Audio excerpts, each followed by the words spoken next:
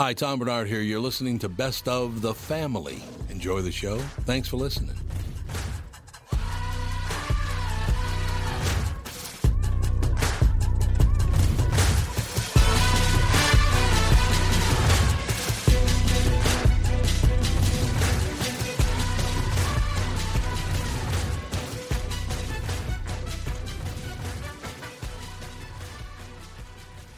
Michael Bryant, Bradshaw and Bryant, what's the latest?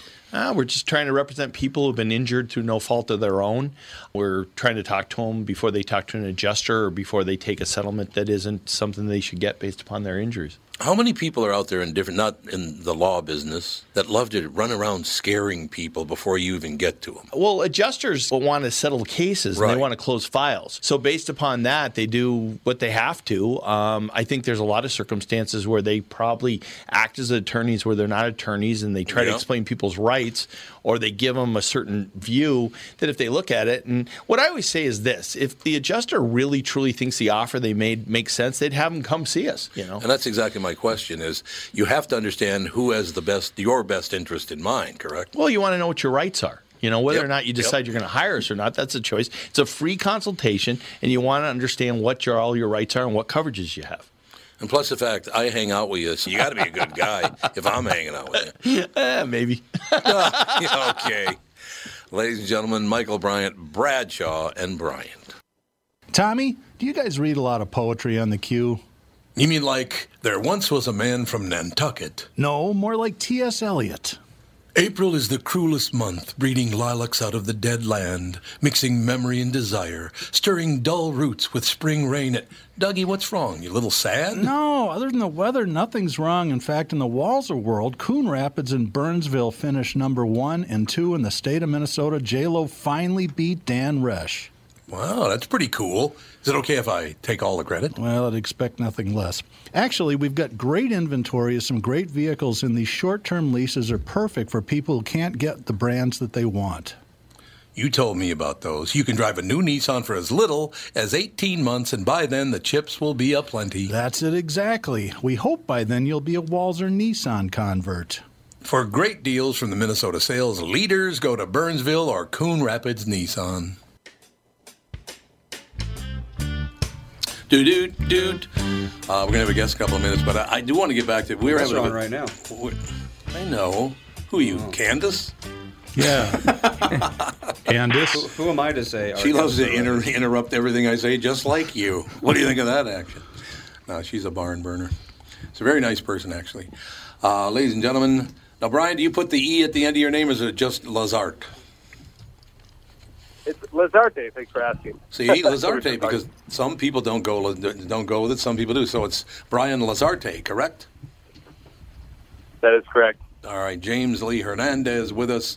Then their next series, The Big Conn, a new Apple TV Plus original true crime docuseries, reveals the outrageous true story of the biggest federal fraud in U.S. history. This is an amazing... That's all I want to say about it. I want to hear you guys, Brian and James, talk about this, because we were just talking about the big con that the world is now. The world is nothing but a big con, basically. We certainly, find ourselves intrigued by, the foils of our own greed and temptations and what ifs, right? Mm-hmm. And in this case, it's certainly the case. I mean, it's a story about Eric C. Conn, and literally his name is Conn. And he pulled off the largest Social Security fraud case in history. It's over $500 million. Oh, wow. And he did this. Yeah, he did this, out of eastern Kentucky, unbeknownst to so many people, in a small coal town of Pike County and Floyd County, and got away with it for almost a decade. And if it wasn't for the help of these incredible characters that we also have, these two whistleblowers, he probably would still be doing it today. But of course, once he does get busted, in true Hollywood fashion, he goes on the run. I love it. We get Mannix after him, the FBI, everybody. Mannix? Remember Mannix? This is 1969? The only reason I know that name is because my mother loved that show. Tony Franciosa, the Tony, name is of the that who game? it was? Anyway, no, it wasn't. Honest to God, that literally is, I remember that because it was my mother's favorite crime show when I was a little boy. Mannix. In any case, Brian and James, I got to ask you both this, and actually everybody here in the studio as well. What is it about the human brain that I just got away with a $200 million scam, but that's not enough? I got to keep going. Why wouldn't you, after about 30, 40, 50 million, just go, goodbye, you'll never see me again? I guess it's too much fun, right? Is that what it is? Too much fun?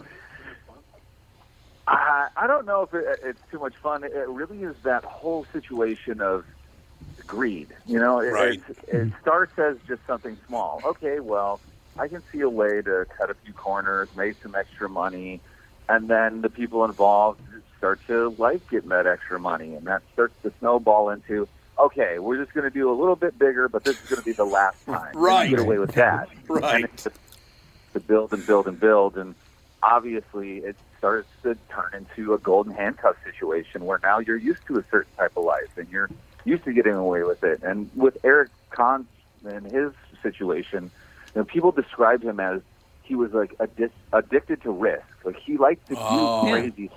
Too much fun. I mean, there's like a dopamine factor there, right? Getting away with stuff, yeah. Music go. Oh, go ahead. I'm sorry. Yeah, I mean, I was just going to, double down on that. And, he was, in a lot of cases, like the modern-day Robin Hood, though. You got to remember this, for Social Security benefits, people don't really think about Social Security for young people. They associate with when you retire or whatnot, but there's actually a huge part of this fund. It's government spending. It's $130 billion plus a year that goes towards disability cases, right? So people who get injured and are unable to work. And it's not a whole lot of money, but you got to remember this is coal country. So there are a lot of young people who were getting injured in this small town. I mean, more people, right? And so they were all going to these disability attorneys. And Eric, he actually touted himself as Mr. Social Security, right?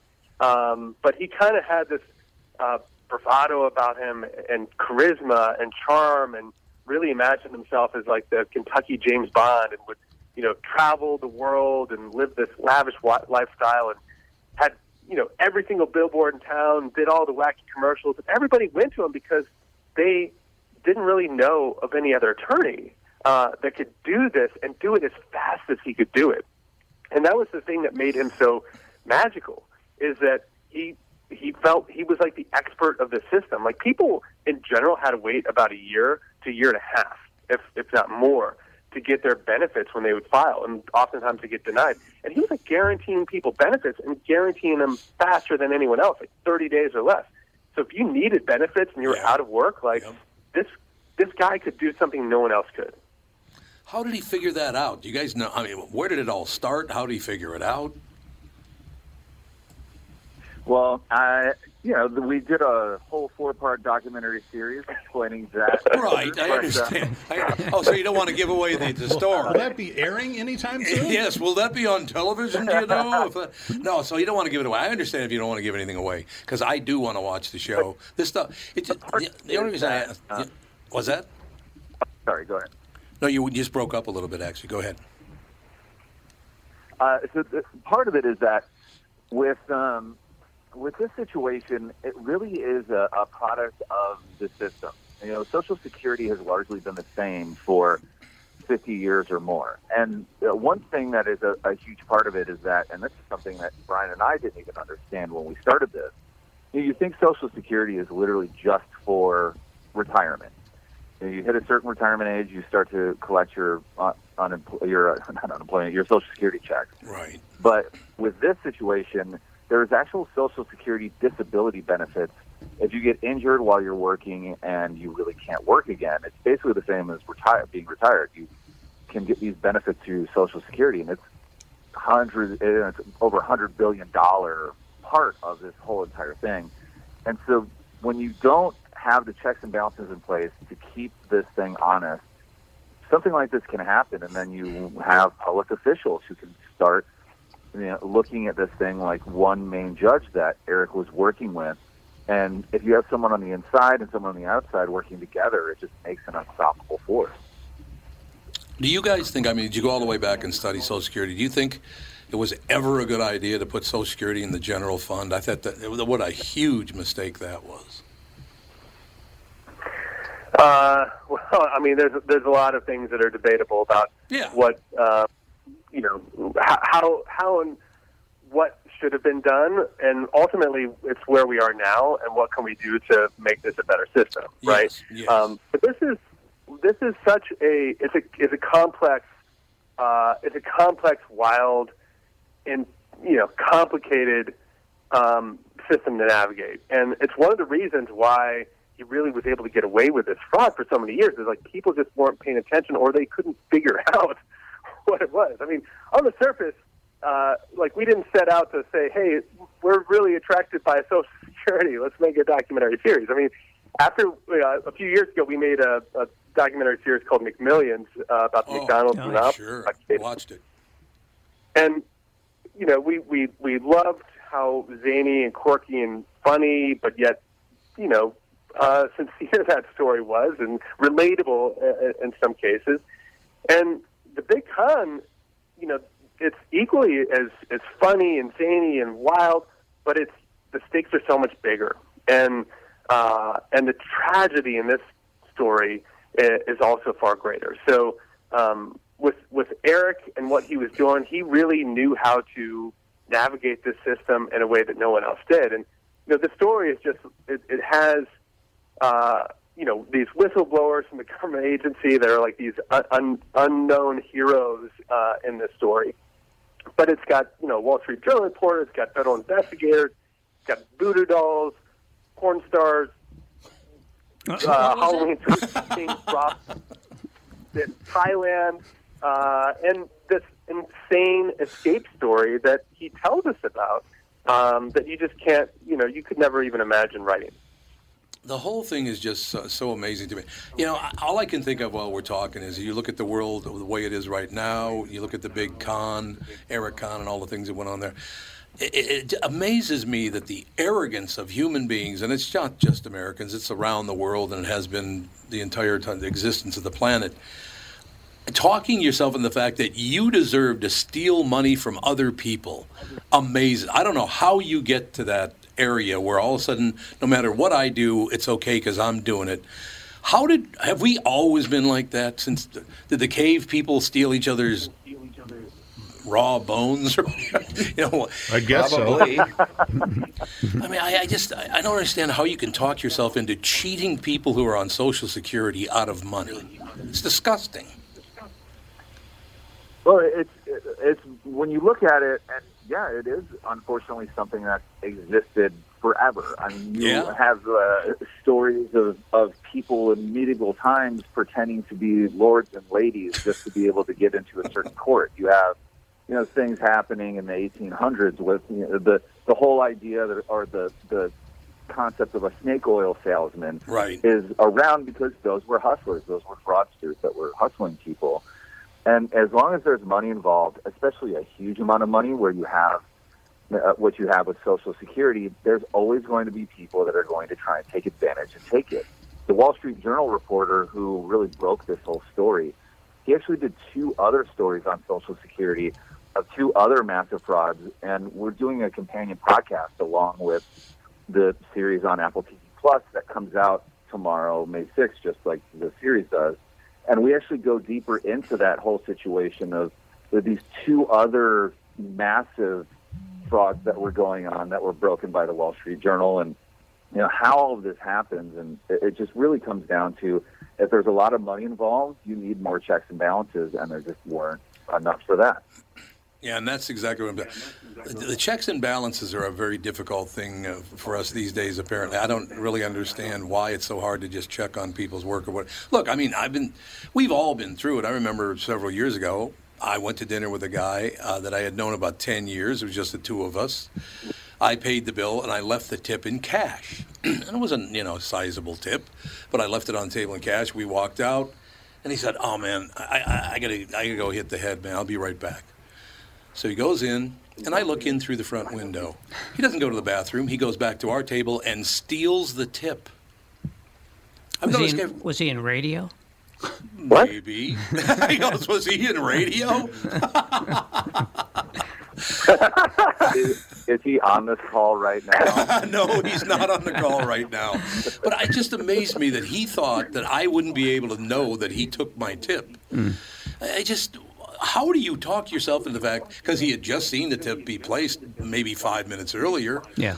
In 5 minutes, he thought that money should be mine, not hers, because I left it for the server.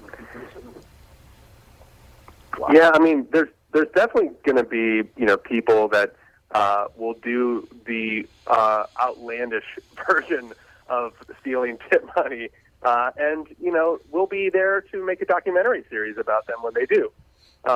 In this case, it was really about ignoring a problem. And I think that's one of the things that we talked about a lot is that, these two whistleblowers who were working at the government agency, they spotted this fraud immediately. And they said, hey, there's a problem here. This judge and this lawyer are doing something that shouldn't be, that is not really supposed to be happening. And all their supervisors ignored it. People saw this happening, and they realized, like, hey, well, it's good for us. It's good for everybody else. And, we're not going to, he's very powerful. We're not going to meddle. And when you ignore a problem, it doesn't just go away. It just becomes a bigger problem. And not only did it become a bigger problem, but they actually tried to stop these two whistleblowers from getting the word out and letting other people know, hey, something wrong is happening here. And it gets to the point where this story, has, you'll see it with Eric C. Conn and the outlandish lifestyle and the, Rolls Royces and, the flashy lifestyle that he had and the billboards and TV commercials. But the tragedy of this is a cautionary tale to what happens when you ignore a problem. And why would they? They just didn't want to be bothered with it. They thought it was too tough a case. They didn't want to piss off their friends. Why did they ignore it? Or is that something else I'm learning by watching The Big Con? Hey, you'll learn about it, but what we can say about that is there's so many things that are linked to what was going on. And Social Security, it's a numbers game. So when they're doing all of this work and trying to get these people help, there's such a backlog that there's an emphasis on doing things as fast as possible and getting as many people through the system as fast as possible. Sure. And that's where you run into a problem. Because when you have that, then all your bonuses, all your promotions, all the accolades for the individual Social Security offices in their different regions is all based around how many people can we move through this system. And that's when you have people who are, willing to turn a blind eye or be willfully ignorant on something that was pretty shady going on because it's helping the office in general. It's helping them get accolades, helping them get attention on a national level. And that's where you have those types of problems come to light. What a story this is. What do you think, Mike? I think that the nation's dermatologists are going to be very envious. Why would that be? Oh, they're making tens of millions of dollars. That's true. And I think what can I add to that? No, you're right. It's a lifestyle profession, just like stealing.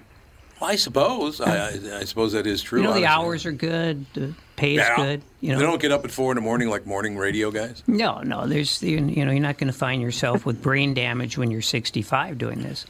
You might be in prison, but. Yeah, but I mean, I don't know about skin doctors. That's a whole different breed of people having to look at odd things all day long. I mean, with Social Security, you're just dealing with numbers and people who are struggling to make ends meet. And in this case, I think when you get into this documentary series, you're going to see a really fascinating character, and you're going to also see this really complex system, but done in a really fun. I mean, James and I have put so much time and energy into making these types of fraud engaging, and hopefully a great conversation piece to say, man, what are we doing here?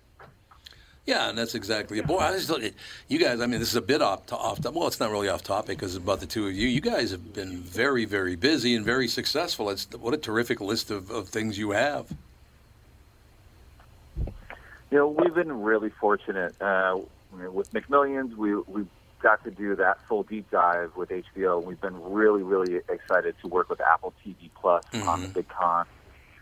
We're actually doing another project with them that will be coming out later this year.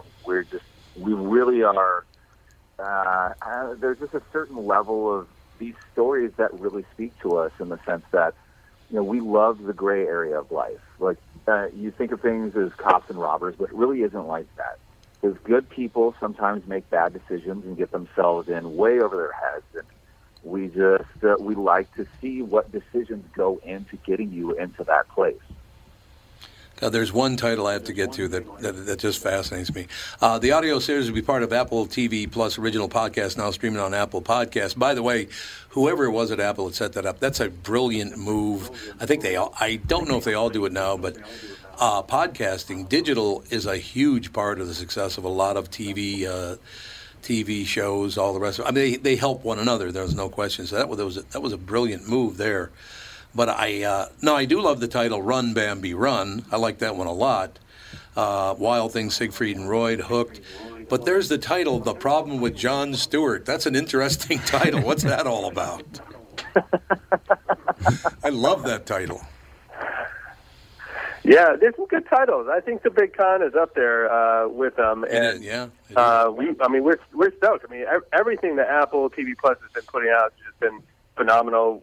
We're excited to be a part of the family and to see this get out there, in the world tomorrow, May 6th. Now, does it feel good to you guys? I mean, you're helping people, obviously, by putting this out there. You're informing people. That's what you wanted to do, uncovering crime and all the rest of it. But it's got to feel pretty good helping all these people, particularly people in their 80s and 90s who kind of need that Social Security check, right? Yeah, and for us, this is really our version of an issue doc. You know, we can lure you in with the crazy, gallivanting, bigger, larger-than-life character of Eric C. Conn, but underneath it all, there are people that are still fighting for their benefits. I mean, once Eric got caught, everyone got cut off that ever saw him, whether they were actually injured or needed the benefits or not. And there are still a lot of people that are fighting to get those benefits back, fighting tooth and nail against the Social Security Administration. We hope that this shines a light on this whole situation and some systematic changes can come forward, and then that these people can get their benefits back because they need them to survive. And that's the part I was talking about. And it's not just it's not just retired people. I mean, we're talking about the disability portion of it, where young people who cannot work anymore, who are reliant on this lifeline. But we all pay into this, right? All of us as tax-paying Americans pay into the system. It's a safety net. And when people abuse it, they're stealing from all of us. And so it really is something that affects all of us. Anytime anyone does something like this, we need to make sure that there's accountability and things put in place. So, you can watch the series, have a lot of fun with it, and, laugh and enjoy the zaniness of it. But, yeah, there's an undertone to it that definitely will speak to everybody. See, that's a really good thing. I just the thing that I've never understood about people like this, and I got to point out, I pointed out quite a bit on the show just about the way I think, but I grew up in a very, very poor neighborhood, and I don't even know how many people in that neighborhood were on benefits, whether it be Social Security or welfare or whatever. I watched them stand in line, and if they didn't get that check, they were in major trouble. There wasn't going to be any food on the table that night. And the other side, so knowing that is a little difficult. And then the other side of it is, let's say, Brian or James, do either one of you have children? Oh, yeah. Okay. Yeah, I've got two. So you do realize when they go after you, they're going after your wife, after your children, after your husband, whatever. I don't understand how people don't fathom the fact that if I go after you, I'm going after everybody in your family, and I don't know how you sleep at night doing that. I think that just in general, part of the tragedy of the story. I mean, there were their lives lost associated with the story. Not to get all dark on you here, but it's part of the humanitarian crisis that was happening in eastern Kentucky at this time. I mean, this whole community was decimated as a result of what happened here. And a lot of people, point the finger to Eric Conn and will say, like, oh, he was this, narcissistic, greedy attorney. And he's a lot more complex than that. I think that people are going to be surprised by how they feel about him, but also realize, like, how many other players were a part of this. It's certainly surprising. It is indeed. Brian Lazarte, James Lee Hernandez. The next series, The Big Con, a new Apple TV Plus original true crime docuseries, reveals the outrageous true story of the biggest federal fraud in U.S. history. The Big Con premieres with all 4 episodes on May 6th, tomorrow, globally on Apple TV Plus, along with a companion podcast that goes even deeper into this. That is again, let me say it, I already said it, but I'll say it again. That's brilliant. You come out with the all 4 episodes, and then you also have a podcast about it. That's how to get things heard and seen. I'll tell you that. Really, really good move. You can watch Trail on YouTube.com, correct? That's correct. Yeah. All right, gentlemen. All right, we'll get back to work and make more stuff. All this crazy stuff. They have Apple TV Plus, and our team here at Fund Meter have all been fantastic. I'm glad to hear that. Brian, James, thanks for your time today. Oh, thank you. Have a good day. Bye. Thanks a lot. That does fascinate me, though, how people can just sit there and steal hundreds of millions of dollars and they just don't care. It's kind of an interesting tie-in that the fraud came from that part of the country, which is coal country, right? Right. Did you ever watch Dope Sick? I'm watching it right now. Yeah. Well, that's the reason that the Sacklers targeted that community, because of the high numbers of young worker comp cases and stuff. God. Yeah, and it's there's this whole layer of hopelessness there. Yeah, right. Which feeds into this. It does. There's no doubt about it. And I wonder, one thing I wonder about is the unintended consequences that come from something like this, because Social Security Administration, they're going to be forced to react, but you know how they'll react. They'll start confiscating people's wheelchairs. Right. That's very true. Well, they're still chirping about the fact that someday Social Security is going to go dry. And this certainly doesn't help too much now, does it? No. I could fix it in 5 minutes. Good. I'm glad to hear it. What do you do? Take it out of the general fund? Mm-hmm. No. I would eliminate the cap on income for paying in. Yeah. Yeah. Because it stops at, I think it's like $130,000. That's terrible. And you could probably drop the actual percentage, because, when there's an employee-employer relationship, the employee pays 7.5%, the employer pays 7.5%. Mm-hmm. If they increased it so everybody that's working participates in it, you could probably drop it to 4 or 5. So you're saying all you'd have to do is basically get more money from the people who control the political system. Right. That's all he's saying, yeah, Mike? that shouldn't be a problem. Yeah, it's not going to be a problem at all. We're going to take a break here. But I do want to come back and talk a little bit about the situation in America right now, because, well, it's not just America either. It's the entire world. Has huge problems right now. People, well, I'll tell you what, we'll take a break and we'll come right back and talk about it at that point. Mike Gelfand in studio, Doug Sprinthal, Andy, some other hunyuck. We'll be right back. Dan Chesky's here from Dan's Southside Marine. It won't be long now until we start seeing boats on the water. Warmer temps and open water are coming soon, Tom. We have inventory in stock now from Alumacraft, Premier, Avalon, and Manitou, with more arriving daily. What's the secret to finding a boat you're looking for this year, Dan? My recommendation is to shop now, pick a model, put your name on it. Our team of pros at Dan Southside Marine will have the knowledge and experience to get the boat you want equipped the way you want it equipped. What about financing options? Right now, we are offering low-interest financing options up to 144 months with qualified credit. Ask for details when you visit the store. Alumacraft fishing boats, Premier, Avalon, and Manitou pontoons, all powered by Suzuki Outboards, are in stock now with new boats arriving daily. Dan's Southside Marine is located just 6 blocks west of 35W on 98th Street in Bloomington, or shop online at dansouthsidemarine.com. Tom here, and I'm talking with Brad Huckle and Mike Bilski of North American Banking Company. We've talked before about how working with a community bank like North American Banking Company can benefit business owners. Do you have an example you could share with our listener? Our customers at Homeco Insulation in Blaine have been banking with a big bank for many years, but suddenly their calls weren't getting returned and their banker was unresponsive to their business needs. You can imagine their frustration. They had a successful business, wanted to expand, and their bank cut them off. They were ready to move on from their big bank.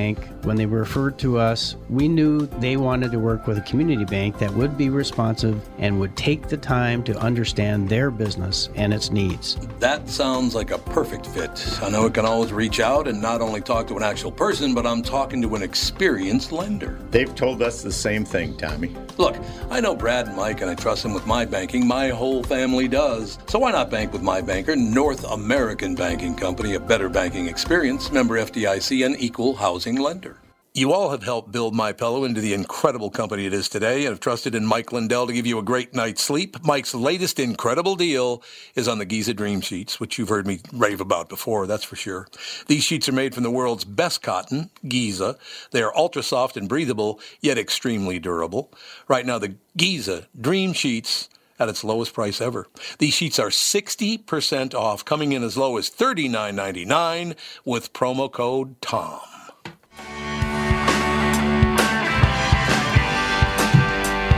We are back, ladies and gentlemen.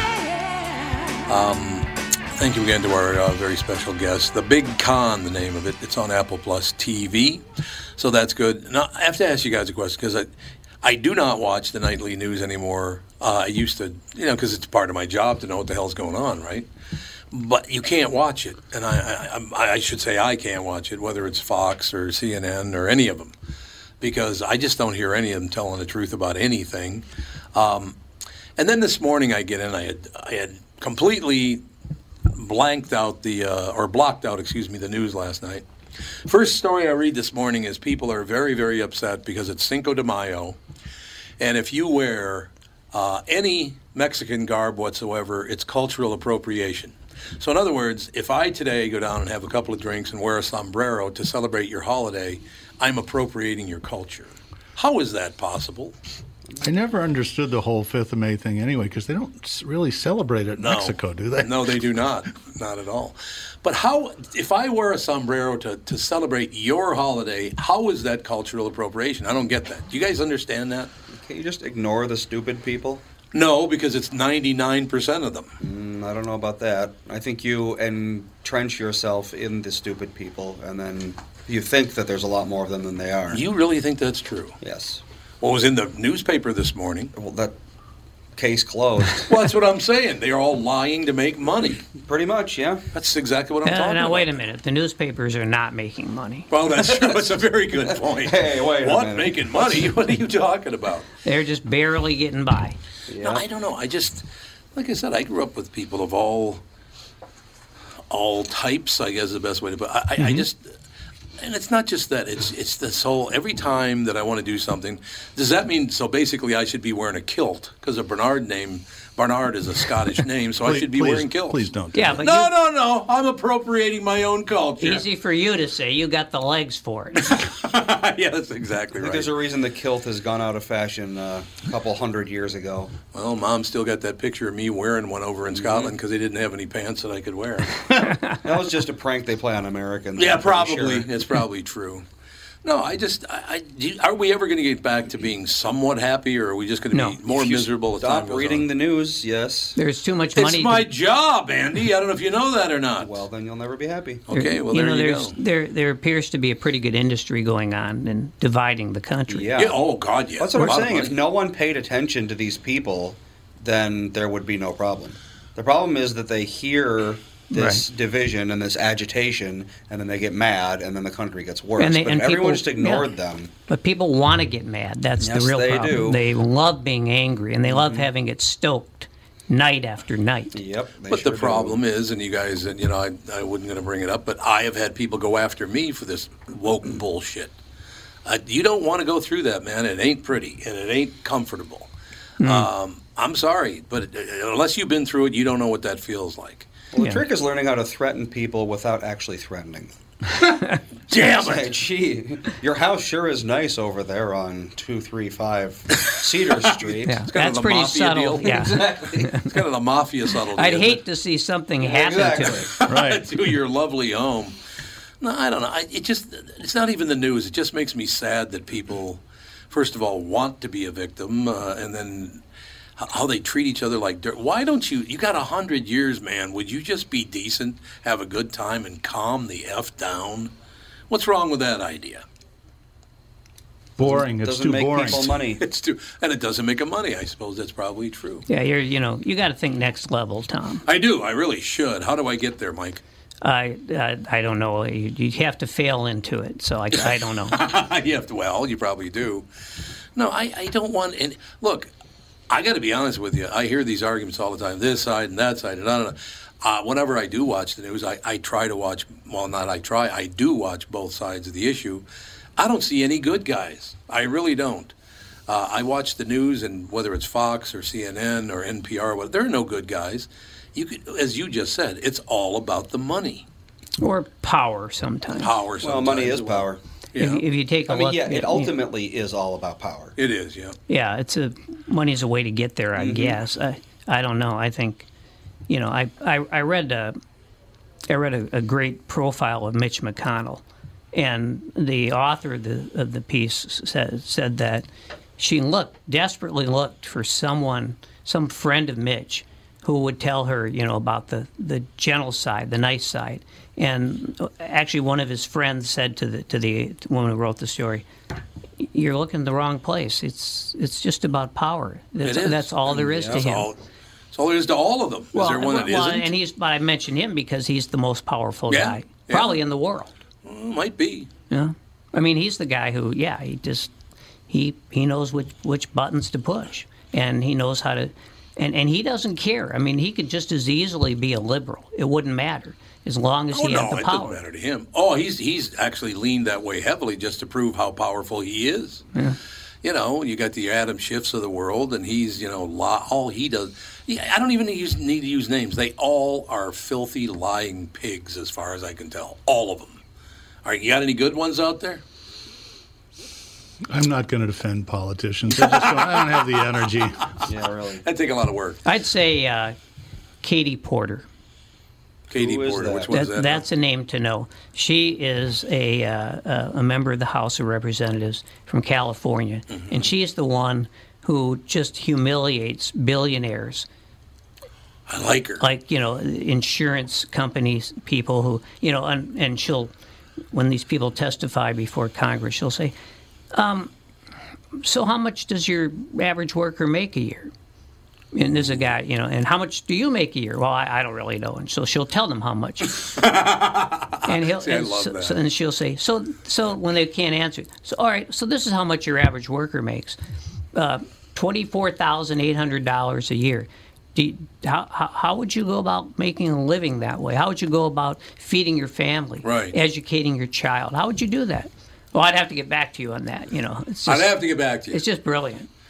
So Katie Porter. Yeah, and she's never going to be president, probably never be a senator. Okay, so I do like her. But yeah, look her up. She's fantastic. And also, she's not, and I think it's still a case in America where women have to look good to move up the ladder. You might be right about that. And Katie Porter is not a great-looking woman. I mean, she's not horribly ugly, but I don't think she has the pizzazz. That's a cute woman name, Katie Porter. She's better looking than Mitch McConnell. Well, yeah, I guess so. I don't know if she is or not. She could be struck by lightning and look better by Mitch McConnell. Isn't that the truth? Whatever happened to Mitch McConnell's mouth? I don't know. He never opens it. He never opens his mouth. I was talking to him yesterday, and the guy told me. I wonder what he's hiding. Yeah, I don't know what the hell it's all about. Now, you have to remember, and many people don't know this, but I voted for a Democratic woman for president. People don't even know I did that, even though I've talked about it a number of times. Mm-hmm. That's the other part of it, is I like the fact that people only remember the things they want to remember. Yeah, that's hilarious. There was a time when I voted for a number of Republicans running for local offices. Yeah. Mm-hmm. But now, even to the local office, they have to recite the big lie and all that crap. Which big lie? Because there's so many of them right now. Well, I'm just talking about the one, about the election that one Trump Hillary really said that wanted. Trump didn't win. You mean that one? Yeah, but Hillary. It's the same argument. But it's Mike. not the same. It is. You didn't have an entire party saying, "Well, actually, we won," when obviously you didn't. You lost by 7 million votes. Well, that's there's what they never say. been anything like this. Come on, Tom. I understand your point. My point is they're all filthy. Yeah, I don't even argue with that. No, that's the only point I have. I don't have any other. Yeah, I just think it keeps being it goes to a next level like every 3 weeks. That's all I'm saying. Does it really? I don't pay any attention to that stuff at all. Like I said, I voted for a woman of color from Hawaii, a Democrat woman of color. That's who I voted for, and apparently I was a fool for doing that. I thought she would have been a terrific president. Mm-hmm. Boy, is she on the outs now, though? Oh, with everybody. Oh, yeah. Oh, yeah, everybody hates. Well, because she actually tells the truth. You don't need a truth teller in there. I mean, this is what she was like a master sergeant in the United States Army on top of it, I believe. I thought she was in the Air Force. Was it but the Air I could Force? Be wrong. Well, no, you probably are right. Air Force. Well, here, let's look up Tulsi. Tulsi Gabbard is her name, ladies and gentlemen. She's very bitter now. She's because she didn't get nominated. Now she's becoming a Republican, right? I don't think so. I don't know. Did you hear that on the news or something? No, I've seen her, doing bits on Fox and probably other. Oh, she does bits on Fox. And she's, she doesn't. Let's just say she doesn't talk like any Democrat I've ever heard of. Well, she used to. She just all she does is lash out at the party. Well, if everybody who ran for president lashed out at their own party, because there's going to be 100 of them running for president. Right. But don't you think she was treated pretty poorly by both parties? I really was not that aware of her, I have to say. I was. I spent a lot of time reading it. But I know what you're saying, that she wasn't allowed to be part of the... Right. Yeah. But she wasn't the only one who probably got a raw deal. No. Oh, God, there's no question about it. U.S. Army Reserve. Yeah, she was in the Army. Yep. Yeah, that's right. what I thought, yeah. But, look, I just... It's tough. You've got children. You and Doug both have children. Andy's got a child now. I have 2 children. That's the part that really annoys me, the fact that these people can piss our money away. We have got some major... the stock market this morning, I don't know where it is now, but it was bad. 1,000 points last I checked. Yeah. Well, that was, inevitably it was going to happen. Yes. That was a real bubble. That was just a creation out of thin air. It was. And it's going to get worse. This is just absolutely disgusting what's going on. Probably, yeah. I honest to God, Brian Zepp was telling the story. He went and got a sandwich, lobster roll sandwich, and a beer at a restaurant out in Utah. Mm-hmm. Lobster roll sandwich and a beer, $67. Oh my God! Lobster is $30 a pound. It's now. like in the grocery store. In the grocery store. Yeah, it's not going to be cheap. And then you got to chase it and throw it in the pot and shell it. I mean, I could see $40, but $67. Jesus. I can top that. I paid $32 for a tuna fish sandwich. Now that shouldn't have happened, especially because there probably was no tuna fish in the sandwich. Right. Man, what was that? Was that a Subway deal? It could have been. What is it? What was that supposed to be again in the Subway stores? It was supposed to be tuna, and it wasn't. Yeah, it was supposed to be tuna, and I can't remember what exactly it was, but as it turns out, that probably was not unique to Subway. No. Oh, you're right about that. It is kind of heartbreaking in the fact that I grew up in, being a Catholic. My mother raised us. My mother was an ardent Democrat. She loved, well, like I said, she had 3 pictures on the wall: the Pope, President Kennedy, and Dean Martin. 3 guys she had up on the wall. She had to put a Catholic up there. I mean, it had to happen. Remember what a big deal it was that people thought it would never happen. A Catholic. Oh, be president? Be president. Now they run the Supreme Court. Look how times change. Joe Biden's a Catholic. Yeah. So there you go. I mean, you got two Catholic presidents now. There you have it. Did you ever think of a Catholic president? Both of them were Democrats. But my mother was an ardent Democrat. Actually, in the inner city, the Catholics in the inner city are all Democrats. Well, I kind of look at it that way. Yeah, I mean, it goes back to the unions and right. other phenomena. Right. But yeah. No, it's absolutely. I'm just trying to look for a little comfort in the world. I'm at that point in my life now. So could we everybody just leave each other alone? What are you doing? I mean, honest to God. And it all starts, and as far as I'm concerned, on the fact that all people do now is lie. That's all they do. Why? Why don't you just tell the truth? You can act like a man. All right, I'll let it go. Well, they tell the truth. They say they tell the truth, so you don't believe them, huh? They're telling the truth about telling the truth? Yeah. Is that what you're asking? That's kind of what I'm saying, yeah.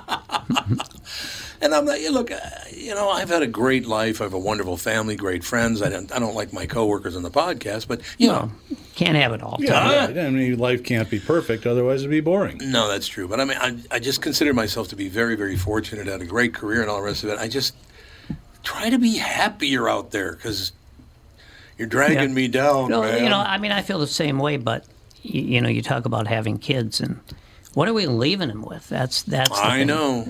No, you're right about that. Andy, what are we leaving you with? I guess that's for your lawyer to decide when the time comes. I don't think he meant that way. Oh, I see. He wants to know the dollar figure. That's what to the penny, Tom. Yeah, to the penny. I want to know what the hell's going on. How much capital gains am I going to be paying on this? I don't know. It's just how I grew up, and I really don't have a political party now. I'm just kind of stuck in the middle as a centrist, going, well, why don't we all just try to get along? Rodney King, baby. That's all I have to say. It would be nice, though, don't you think? Yeah, I agree.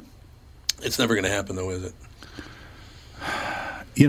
There's always the danger that we're going to look back on this as being the good old days at some point.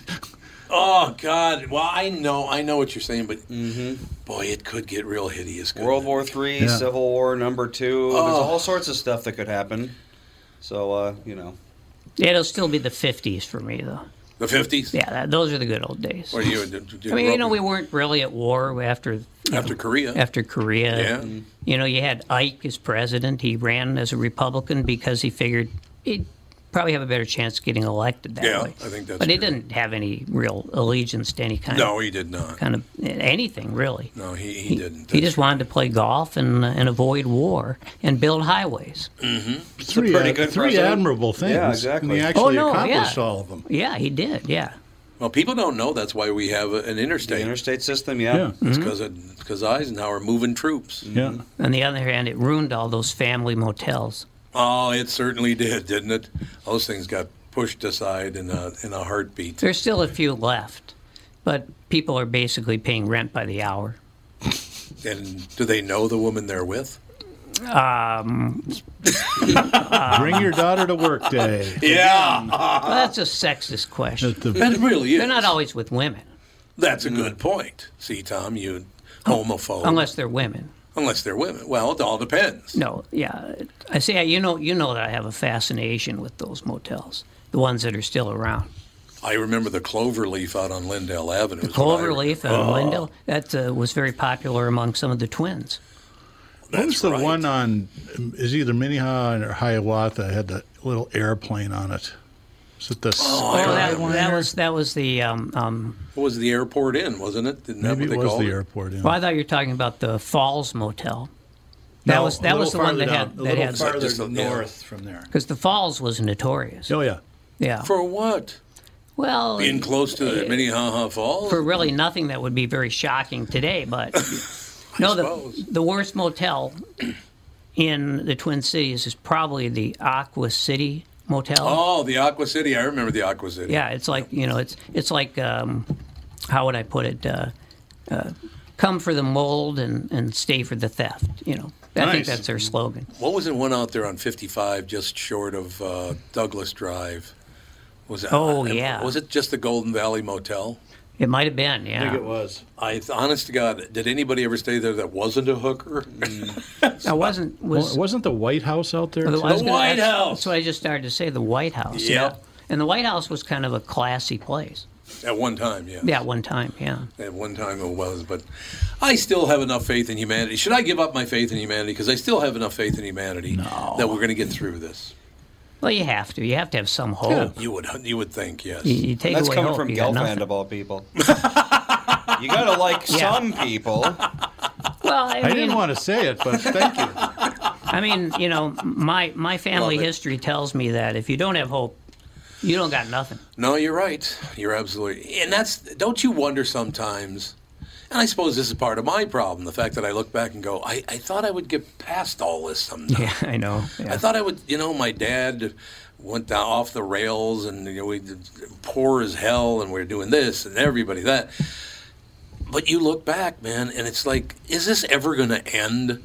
Seriously. Oh, you think that, I think we thought when we were young that we were going to resolve all our problems. Yeah, I did. That we were gonna Every young person is like, I'm gonna fix the world when I grow up. And now, the reality is that when people go to see shrinks, therapists, whatever, what they're really looking for is just the power to accept what has happened. Yeah. That's all. It's not. That's all you can hope for. Right, exactly. Oh, you're absolutely right. Well, that's one of the problems of our increasingly global world is that everyone is constantly worried about what's going on everywhere. Yeah. Whereas 60 years ago, that really wasn't the case unless it was something enormous. Like nuclear war, annihilation. Pretty much. Yep, exactly. That's all we had to worry about. Under the desk. Well, I mean, God, baby. before World War II, you asked the average American what's going on outside of our own borders. I They have wouldn't. no idea. They were like, I don't care. I live here. And that's what everyone was like back before the era of, constant world wars and flying overseas to fight battles on behalf of other people.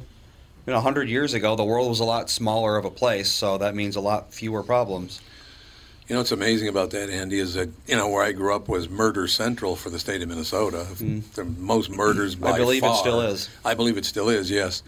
But imagine walking down the street, you're in front of Rough Brothers Supermarket on 18th and Emerson, and you know that RUFF, that's how it was spelled, Rough Brothers, yeah. You're walking along, and you know that this guy got killed, that guy got killed, blah, blah, blah. And then all of a sudden you started hearing sonic booms, but nobody told you were going to hear them. Oh, yeah. Remember those, Mike? Oh, yeah. Jesus. I think a lot of people freaked out, and other people had hideous, like migraines and other things. Oh, yeah. Because it just destroys, your. I mean, there's a lot of things that mess with your brain. Oh, I would imagine. Yeah, sonic booms are pretty bad. Holy. And it was like every day for a while. Remember that? Oh, yeah, yeah. Every day there'd be sonic. You're walking down the street, boom! Mostly because a bunch of billionaires wanted to go to France in an hour and a half. Oh, the Concorde? Yeah, the Concorde. That never did very well. No, it really turned out to be a bust, yeah. And when it crashed. Well, yeah, it turns out going past the speed of sound takes a lot of fuel. If you can believe it. Who would have thought? Did you deal with sonic booms and where you grew up? Oh, yeah. Well, there was a military base in Concord, Massachusetts, and I lived in Lexington. And in my grade school, I could look out the window and watch planes take off and land. They were, so they're fighter planes, and they're doing it all the time. Right. I thought it was cool. Well, if somebody had told us in the inner city this is what this is, that would have been nice. Please plug your ears. I seem to remember I was aware of what caused it and what they were. Wait a minute, weren't there stories in the Spokesman? Yes, I'm sure the Spokesman had many stories. That and the St. Louis Evening Whirl, those two newspapers. But I'm telling you, and the reason I brought up Rough Brothers, the supermarket, was when those booms went off, those windows rattled. Oh, yeah. Oh, yeah. Whoa, those windows rattled. China falling out of the hutch. Lexington. It's true. Yeah. Think of all the matzo ball soup that exploded at Plitman's. Oh, I still see Michael once in a while, Yeah? Michael Plitman. I always loved that guy. What a great guy he is. Plitman, now you made me pine for the old days. I know, I'm thinking corned beef right now. All right, I'll close with my Desnick brothers story. I love this story. I'm about 7, 8 years old. Desnick's used to be on the corner of Plymouth Avenue and Penn Avenue, right? So I'm standing in front of Desnick brothers, and this old man comes out, and he's wearing a Homburg hat, and he's got the top coat with the black velvet lapels. You remember those? Mm-hmm. He started talking to me, and he's lighting his cigar, and, I do realize a nice Jewish fella from west of Penn, because that's where all the Jews live well, not always, around North Commons at first, but then the Jewish community moved to west of Penn Avenue. My grandmother was on 8th and Newton. Yeah, there you go. Right there. That's what it was all about. Mm-hmm. But I do remember he's lighting a cigar, and he's looking down the street to the east. And there are all these kids running across Plymouth Avenue, in and out of the traffic, and they're just not behaving, and cars are slamming on their brakes. And this man, assuming because I was standing on the corner in front of Desnick's that I was a little Jewish boy, right? And he's lighting a cigar, and he's looking down there, and he finishes lighting, and he looks down at me and goes, "Kid, don't ever act like a schmuck like that," and walked away. I will never forget that. It was a wonderful moment for Takes me. a village. It does take a village. Yeah. You're absolutely right. Oh, we got to take a break because it also takes car selling secrets. Sounds like Coming up you might have next. some guests. I think we do. Well, they've been talking out there for like a half an Yes, hour. they have. Well, they know each other well. All right. We'll be right back. Tommy, do you guys read a lot of poetry on the queue?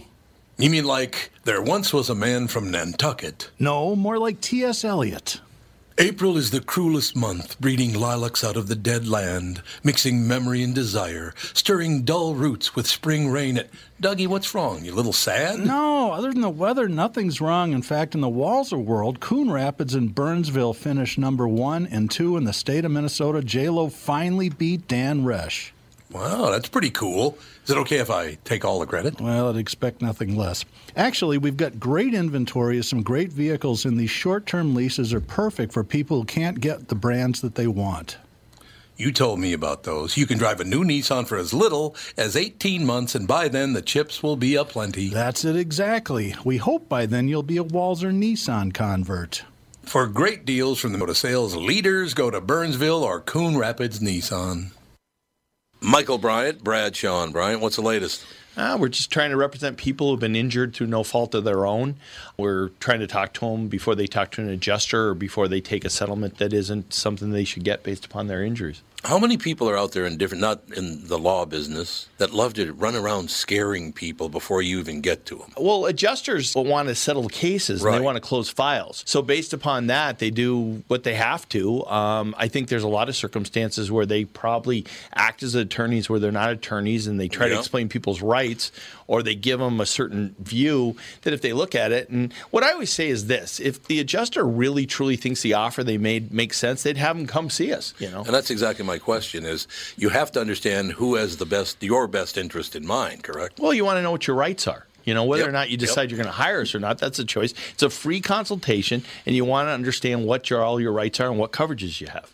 And plus the fact I hang out with you, so you got to be a good guy if I'm hanging out with you. Maybe. Okay. Ladies and gentlemen, Michael Bryant, Bradshaw and Bryant. I believe in the kingdom come, then all the colors will bleed into one. What do you think of that, Andy? Good timing. You heard me. Ladies and gentlemen, please welcome our special guest, Mark Manaccio. How you doing, Mark? Hey, how's it going? Thanks for having me on. No, it's a great pleasure. Believe me, no question about it. The History Channel's groundbreaking nonfiction series, The Secret of Skinwalker Ranch, returns for season 3. Last night that did happen at 9 o'clock Central Time. That's where we are in that time zone. So what I want to do, Mark, is just shut up and hear all about this. This is a fascinating subject. It is fascinating stuff. Yeah, it's amazing. Skinwalker Ranch has been a place personally that I've been trying to get to for 15 years, ever since George Knapp and Conn Kelleher put their book out in 2005. I've pursued it. My career the last 20 years in television has been all stories of the unexplained, paranormal, that sort of stuff. And Skinwalker's, the penultimate spot. It's the hot spot on the planet where, no matter where I've been over the last 20 years, you take all of those experiences combined across 100 different locations. All those things happen on Skinwalker Ranch. So it's like the world's best living laboratory for study of phenomena and unexplained activity. I think it's I just saw something, Mark. I have to give you a huge compliment because having been in radio for 51 years, and in the middle of that, I worked at Capitol Records for 10 years, and I also did voiceover for about 30 of those years. And I'm going to read a line and then remark about what a powerful man you must be. In my 20 years of working in documentary and unscripted television, I have created and produced, directed and written and delivered more than 200 hours of primetime television. As an executive producer and showrunner, I have managed teams of more than 100 people. Mark, you managed 100 actors. You're my hero. Not actors. Not actors. No. Well, a lot. So It was a lot. I'll say this. So of course, I did a lot of produced and directed a lot of different types of shows in my career. Paranormal wasn't always an option. Right. And I did 50 episodes. Show ran 50 episodes of a show called "Sex Sent Me to the ER" on TLC. Sure. I remember that. And that show was a beast. The first run. We did 35 episodes in one run. So we had simultaneously, I had a casting company that was looking for real people for real stories. Then I had producers that were taking those people's stories and we were pitching them to the network. Then we had teams interviewing those people and getting their stories. Then we had a whole team of writers writing the actual reenactments based off of those people's stories. And then we had in filming the recreations, there were, we did 3 stories an hour. So we had a massive team, recreation team, which was, directors, a whole AD department, first, second directors. And we had ADs, we had a full production management department. We had a full art department. And then, as well as producers, right, and all those writers. And then I think we had like maybe 6 to 8 writers at the time. And then we were in edit on 3 episodes at a time. So I had my entire post department that I was overseeing. And then so there was a point in time, it's like a hub, right? It's like a hill. You get to the top where you're doing everything at the top, and then things start to fall off. So there was a time where we were, casting and pitching and interviewing real people, scripting reenactments, filming reenactments, editing episodes in online and delivering episodes, at the same time. So it was, I think we at one point counted, we had like 2,200, boxes to tick to deliver the show. So that team, was well over 100 people just because of all of those people that I oversaw. No, Mark, I know it's a very, very tough business. You work really, really hard, but what a great thing you're experiencing. I know it's a lot of work, but my God, the charm and the joy of it all and the special feeling of it all must be terrific. Yeah, well, I became a storyteller because of my interest in the unexplained. I grew up in this world. My mother is a sensitive. She was, back in the 70s, we just called it psychic. Sure. We just called it psychic, right? Yep. I mean, I didn't know much of what that meant back then, and it didn't seem odd to me that she, was very spiritual, still is, and has her beliefs in otherworldly things. And then my father was, still is a hardcore science fiction nut. And even though he's, was a Manhattan businessman, loved Battlestar Galactica and Buck Rogers and Star Trek. And I grew up on all this stuff mixed with my mom's real world belief in the supernatural, so to speak. And so I always wanted to tell stories of sort of science fiction, unexplained, unknown. And when I came to Los Angeles in 2000, within a couple of years, sort of the unscripted television business was kicking in, and the first opportunity I got was to, in the unexplained world, the paranormal world, was to work on season 3 of Ghost Hunters as a supervising producer out the field. Yeah, so I got to begin my career in a world that I wanted to explore right from the get-go, and it's just evolved since then. That's terrific. The History Channel's groundbreaking nonfiction series, The Secret of Skinwalker Ranch, did return last night, as a matter of fact, 9 o'clock Central Time. And it is, boy, I tell you what, the History Channel is delivering programming, Mark. The History Channel is doing a great job. Yeah, it's great that with all of the noise on TV, especially in the documentary or factual or unscripted world, that history is still churning out just quality content, right? And the same company, this production company behind Skinwalker Ranch, they also make The Curse of Oak Island, Ancient Aliens, The Unexplained. So they know how to do it, right? And they know how to do it without compromise. And there's far too many projects out there that are just, a bunch of BS, right? Just fake stuff. Right. Over exaggerate things. And History Channel, is very, very serious about the authenticity. We have it's almost an unfortunate rule from a producer standpoint, but on Skinwalker Ranch, if something happens, if the investigative team, if they see something or they experience something, and we or they don't get it on camera, we can't use it. And, I will say this season, more happened than in both seasons combined prior, and probably a lot of the prior investigations that were done by, whether it's OSAP, Bigelow, NIDS, the government, whoever. And so we had plenty of occurrences that we couldn't use because there was no evidence of it. And it's like, no, you can't say something happened if we can't see it. And we still have a mountain of just incredible experiences, evidence, and phenomenon. So, History Channel sort of holds us to that standard. And so does Brandon, by the way, and Travis and Eric. I mean, Travis and Eric, they're legit scientists. Yep. They're not going to, they will not risk their reputation and their careers to just make, fodder entertainment. And Brandon was very clear from the get-go that, nothing can be untrue.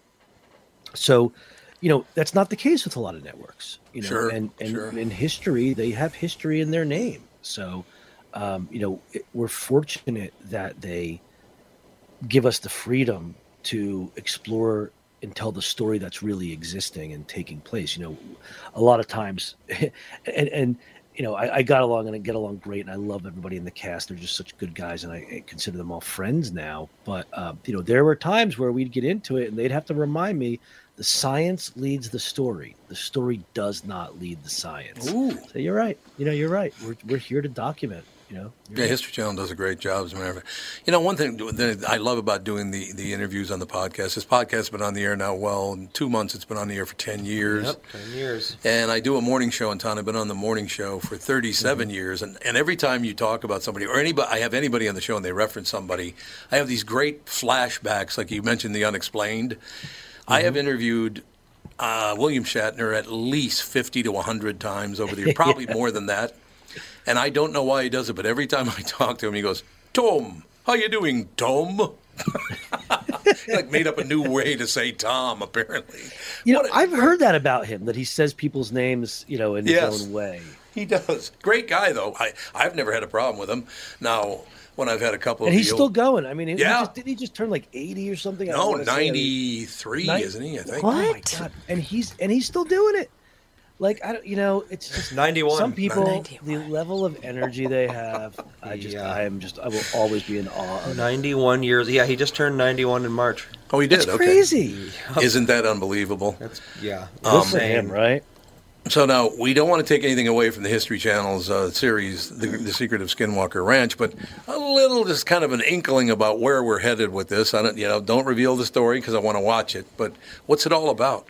Yeah, well, lucky for you, I'm not allowed to reveal too much. Yeah, I would have. Lucky for you, Tom. But I'll say this, what's great about this year's investigation is, and you can see it in the super tease, the tease at the end of the show, that's the promo for what's coming down the pipe in the season. So I'm not giving too much away to say that, one of the primary areas of interest continues to be the triangle, what's been labeled the triangle.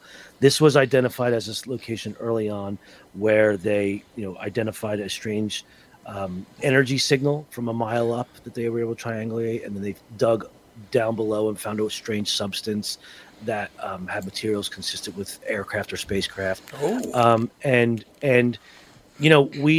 We followed up directly this year in the episode that aired last night. The first experiment that the guys did was a follow-up to the last experiment they did last season. They went up in the helicopter, in Brandon's helicopter with Cameron Fugel, in order to try to get some measurements as to what was up at that 5,000-foot spot above the triangle.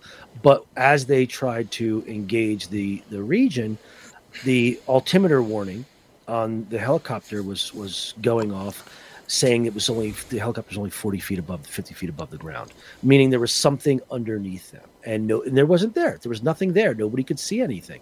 Now, what happened was after the show finished filming and airing, through the footage, Eric was able to see what looks like these black streaks that are just there for a couple of frames flying underneath the helicopter. So, what the heck is that? Nobody knows. So the first experiment that the guys did was they went back up in the helicopter up to that 5,000-foot spot. But this time, they took a series of tubes with GPS units in them. And the idea is go up to that spot. If there is something anomalous in the air, drop a bunch of GPS sensors down through it and see if later when you put the GPS data into a 3D model, you notice any sort of deviation from the flight path, right, from the descent. For instance, if there's a gravitational anomaly, will these GPS sensors appear to go around it and therefore give us a three-dimensional image constructed of not only what the anomaly is, but exactly where it is? You know, and in true Skinwalker Ranch fashion, nothing goes according to plan. Right. And they were just, you know, wrought with equipment failures and issues, but did manage to get data from 2 GPS units that showed not only one of the bottles looking like it actually like hit something in the middle of the air and moved, but then the strangest thing is that when the helicopter was on its ascent up, the GPS data showed it not only underground, but flying into and out of the mesa. And if you know anything about the lore and the history, that's called, that mesa, part of the mesa is called Skinwalker Ridge. Oh, right. You know, there's a lot of storage from there. So I can tell you that what happened in last night's episode is definitely continued throughout the season. You know, one of the things that these guys did this year was they followed up on everything. Right. There wasn't well, that didn't go according to plan, or we got some data, let's just move on to something completely different. No, every experiment has something to do with the previous. It was very important to them that they make sure to continue to connect those dots. So we have these great experiences with GPS data, with, you know, this anomaly above the triangle, with, you know, the flight path in the mesa. And I'll tell you right now, that sets the tone for the entire season. You know what I find fascinating about all that stuff, whether it's, you know, a belief in a deity or a belief in beings from outer space, I look through a telescope sometime and tell me we're the only beings in this vast, vast universe. It's ridiculous to think we're the only ones here. Yeah, sure. And as we learn more and more about the, you know, the multiverse, you know, or, you know, parallel worlds, or now we have the intersecting parallel worlds theory and quantum physics and quantum entanglement and, you know, micro black hole and wormhole and portals. You know, that was one of the things that the guys talked about with this experiment was we've been hearing this story of a portal above Skinwalker Ranch ever since we began. The stories go back to the Shermans, you know, who lived there when you know, prior to Nids and Bigelow, who saw, you know, portals open up in the sky and things come out. So, you know, my question is always like, if you can accept the possibility that there's something in the air there that connects spaces, you know, spaces, places, or time, however you want to look at it, what's on the other side? Right. And that's really the most compelling thing to me. What's, you know, who or what is on the other side? And I like to think, you know, I'm actually in the process of writing an article for the Alien Con online magazine about the season of the ranch. And I like to say, you know, I like to believe that in some other reality, there's a group of scientists interacting with a space above their land, a spot in the sky where they've had anomalous, you know, readings where, you know, every time we fire a rocket, they see a bright light and say there's a UAP in the sky, you know, and they send a drone and we see a UAP or whatever, right? I mean, I like to think that there's these other possibilities that exist that are just incredibly fascinating to wonder about from a scientific perspective, as well as, you know, even the science fiction, you know, sort of perspective of, you know, are there extraterrestrials? Are there interdimensional beings? What, you know, we do know one of the fascinating things about this season is, you know, in 2017, when the Tic Tac video was released, the world changed overnight. You know this, you know, and then the acknowledgement of the UAP program, the federal UAP program, and then the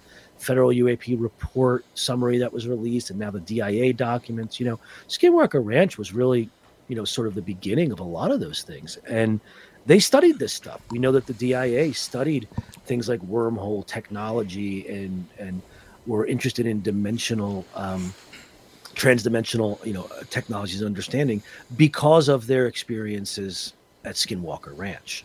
So we're really picking up where something left off, but being able to do it in a way now that's not sort of, you know, wrought with a stigma that it used to be. When I started the ghost hunting shows, back in early 2000, people were still like, I don't know if I want to tell someone my house is haunted.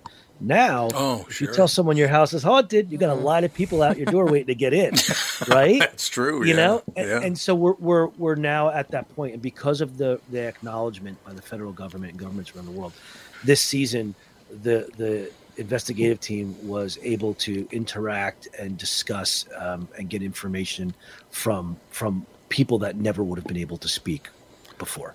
Mark, I need a favor from you as we go forward, and if you ever do meet some extraterrestrial beings, could you do me a favor and ask them to come down here and take the far left and the far right political opinions and erase them so all of us in the middle can live our lives again? Just take them to another planet. Yeah, it's the only way we're going to get it done. Just get them out of here. Not to go off on a tangent here, but people always like, don't you think that the aliens and extraterrestrials are here? And I have to say, just from a logistical, logical perspective, what do we have to offer them? Yeah, they're gonna want. Oh, let's go watch this worldwide reality show of conflict and drama. Oh and, God, and I mean, come on, and I say that jokingly, but I also say that semi-seriously. Like, why do we think that we are worthy of interaction if we don't have contribution? It's true.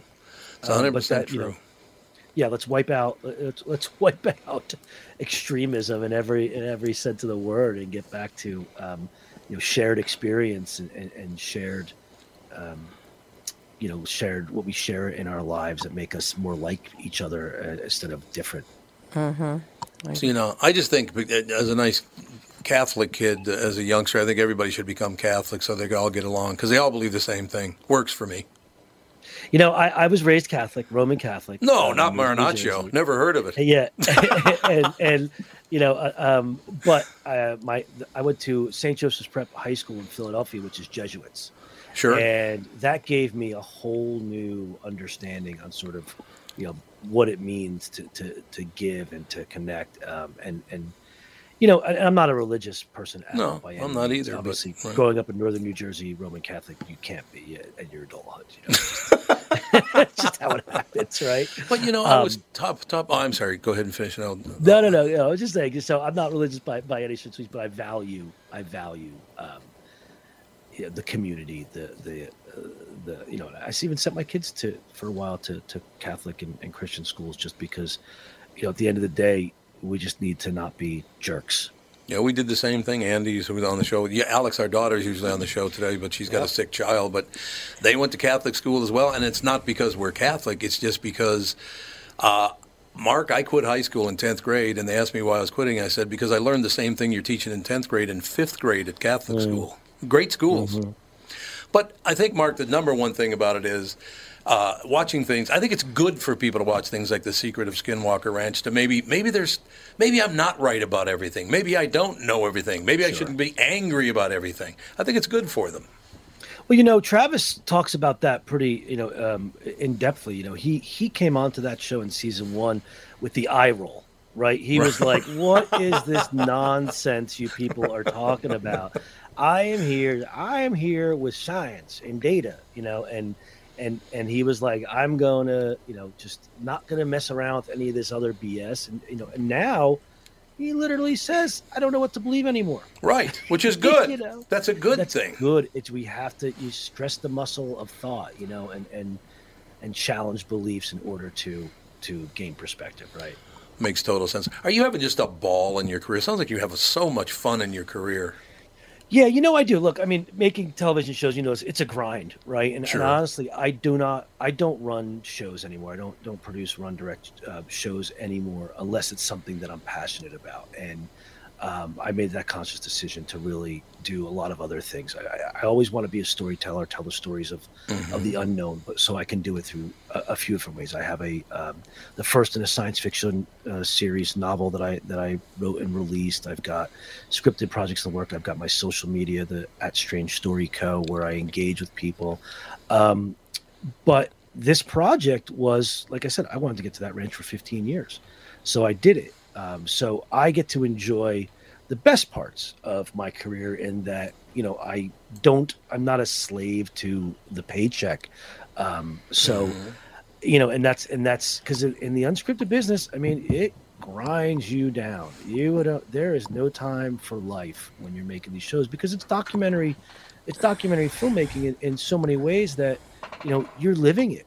You're living it, you're breathing it, you're eating it. So in order to tell a story properly, you are a part of it. You don't punch a clock. You don't, go home and turn off and not think about it at night and weekends, plus a lot of times these types of shows, you're doing a lot of night filming, but you're still working during the day. So I've found a way through these other outlets to really enjoy this type of storytelling and story exploration, which is what I really call it, even more than I ever did before. So with 100 people to kind of wrangle and handle, and the only reason I'm asking this question, Mark, is I'm trying to learn something how to better deal with my own life. I deal with a few people on the morning show, and this is a family thing, so we all work together very well. And it's not that I just it's such a grind, as you're saying, making a TV series and all the rest of it. I have days where, we can't hear Tom. Where's Tom? Well, and I'm talking to him. I can hear them, and they can't hear me. I've told these people 50 times, make sure all the buttons are pushed. Mark, how do you do that with 100 people, Mark? That's what I want to know.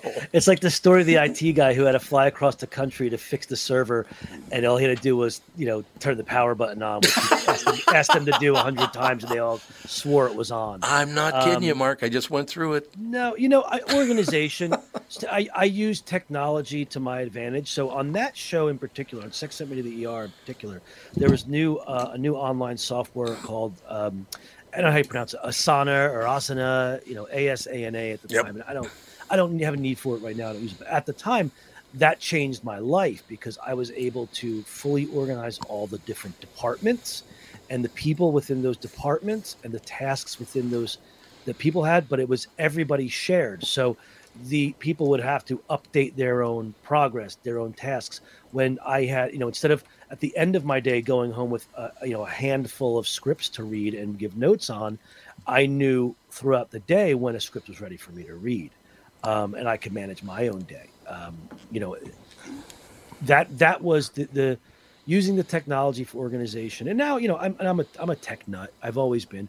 I'm a writer, so I love the pen and paper feel. But at the same time, I have a remarkable tablet, which is one of the e-ink tablets where I can carry this thin little piece of electronics around with me anywhere, and it's the equivalent to 20 journals and 1,000 books. And it's organized, and I keep everything organized. So it's honestly, it's just organization. It's and for people, it's different. I may have a board with everything up on the wall, handwritten, and then stuff on the computer that mirrors that, because it just depends at what point in time my brain is going to recall or receive that information the best. Is it going to be because it's written on a wall, or is it because I'm reading it on a tablet or on the computer screen? So repetition sort of, I think, is a key to the organization as well. And so sometimes, if people aren't remembering what their tasks are, oh god, you make a list, and and then people are accountable to their own lists. And I do the same thing I do with my kids a lot. It's like, look, you can be forgiven for being forgetful. We all are. Yeah. What you can't be forgiven is not taking steps to counteract or manage that. When somebody comes to take your order at a restaurant and they don't write it down, the automatic expectation is something's going to be wrong. It's great and it's wonderful when they bring it to you and it's correct, but just for peace of mind, lie to me. Let me think you're writing down the order. Right. Just because but that's always things like, did you write it down? And that's, and it's funny, I'm coming from a writer, right? Did you write it down? Yeah, that's just interesting. It's sort of like what I was saying, if we didn't film it, it doesn't exist on the show. If you don't write it down, it might as well not exist because it's gone. And I learned very, very long time ago, and I use it because I don't go into the same studio. I have my own studio. So I'm not with them. That's why they, whatever. But in the immortal words of Christopher Walken, do what I tell you or I'll do some damage you won't walk away from. Wow. One of the greatest quotes of all time. I will tell you that. Mark Marinaccio. You got to come back, Mark. I love talking to you, man. Just talking about seriously, the show, Secrets at Skinwalker Ranch, or the business, the History Channel, all the things we talked about today, how people are not paying attention anymore. Anytime you want to come on and talk, Mark, I'd love to have you back. Anytime. My pleasure. Thank you, sir. Have a good day. You too. Thanks for having me on. Mark Marinaccio, ladies and gentlemen, History Channel's groundbreaking nonfiction series, The Secret of Skinwalker Ranch. Last night, Tuesday, May 3rd, 10 o'clock Eastern, of course, 9 o'clock Central Time, The Secret of Skinwalker Ranch. Hell of a show. And thank you again to Mark. We'll be right back right after this. Tom here for Shift Real Estate. Last year, about this time, when we were making plans for Key West, I met the folks from Shift Real Estate. And when I heard the Shift story, it made sense to me. It made sense to my kids, and it makes sense to pretty much everybody that's heard about them. Shift Real Estate saves home sellers thousands of dollars on real estate fees. How do they do it? Shift lists for a flat fee of $5,000. You work with a full-time salaried agent. They take professional photos and videos of your home, list it on the MLS, and market your home online, all for a $5,000 flat fee. Call Shift Real Estate and tell them about your home. Tell them that you heard me talking about it, and they will tell you how you can save $10,000 or more when you list with Shift. It's the common sense way to sell your home. Visit shift2sell.com. That's shift, the number 2, sell.com. Because life is expensive enough. And we are back with Stretch's picks. You know, Tom, there's a lot of analysis that goes into these picks. Yeah? And I highly recommend betting, of course. I always recommend betting. Yeah, absolutely. So who's winning this thing? The Kitties, the Pack, the Bears, or the Purple? None of the above. Those are all the teams in the division. I know that. Well, who's your pick? I'm going with Sabre Plumbing, Heating, and Air Conditioning. What? It's not a football team. I know, but it's a hell of an HVAC company. They do the most thorough system tune-up in the industry. Sabre is one of the largest Bryant dealers in the state, which means you save. Yep, I'm going with Sabre and Bryant, doing whatever it takes to keep you comfortable. It's also the smartest time to call and schedule your furnace tune-up with Sabre. Get the most thorough tune-up in the industry from the people who keep my home comfortable. Oh, one more thing, Tom. What's that? Visit saberheating.com. Tom here for Continuum Weight and Wellbeing. If you were like me and constantly finding yourself in weight loss mode, I have great news. Continuum is here. It's new and they're doing it differently. There are no meal replacements or foods you're required to purchase. They specialize in customizing meal plans for you using all whole, nutritious foods. They don't just focus on weight loss. They are upfront with their pricing, and most importantly, Continuum is designed for long-term success. Schedule a free consultation. Find out more today. Simply go to their website, ContinuumWeightWellbeing.com, or call or text them at 952-491-6527 and catch the Continuum team on my podcast on Thursdays, 11:15 a.m. I've learned so much from them, and I know you will too. Continuum Weight and Wellbeing, life beyond weight loss mode.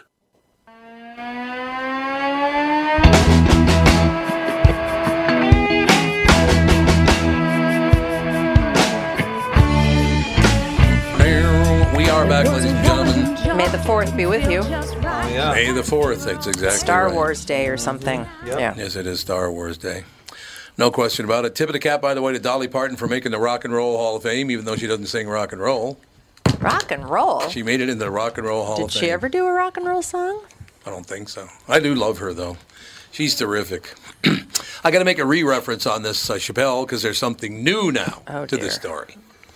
Arrest made in Chappelle attack, but now renewed controversy. The comedian is under fire for his trans comments again. Oh, for God's sakes. Who cares? After a huge response by the LAPD following an attack on comedian Dave Chappelle during his performance at the Hollywood Bowl Tuesday night, police say an arrest has been made, reports the Los Angeles Times. A man ID'd by cops as Isaiah Lee, 23, was booked on charges of assault with a deadly weapon, being held on $30,000 bail.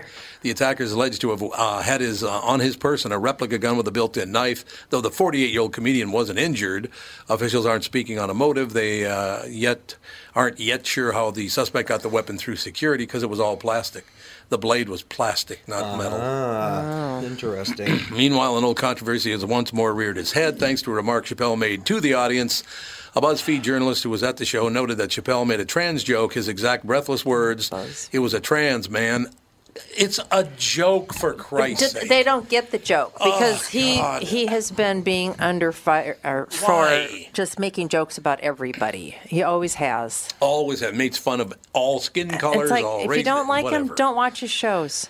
Don't buy his albums. Don't pay any attention to him whatsoever. Well, they're if you upset don't because like they him. don't actually have any real power.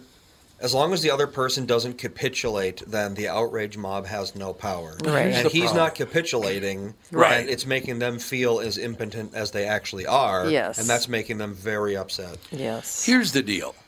What's been talked about on this show, it's been talked on the morning show. This family knows, last I checked, it was 3, and maybe it's more than that now, 3 trans people. Cliff Siegel, one of my best friends growing up, played football with him and the whole deal, is now Lauren Siegel. He did the first transgender traffic report in radio history on KQRS. I love Lauren as much as I loved Cliff. Wonderful guy. There's another couple of people, one of them doesn't want his name or her name now mentioned, but then there was another friend of the family. I don't think I should mention her name either. Because they didn't, give me the okay to do so. Now, Lauren, as I said, has appeared on the KQ Morning Show many times.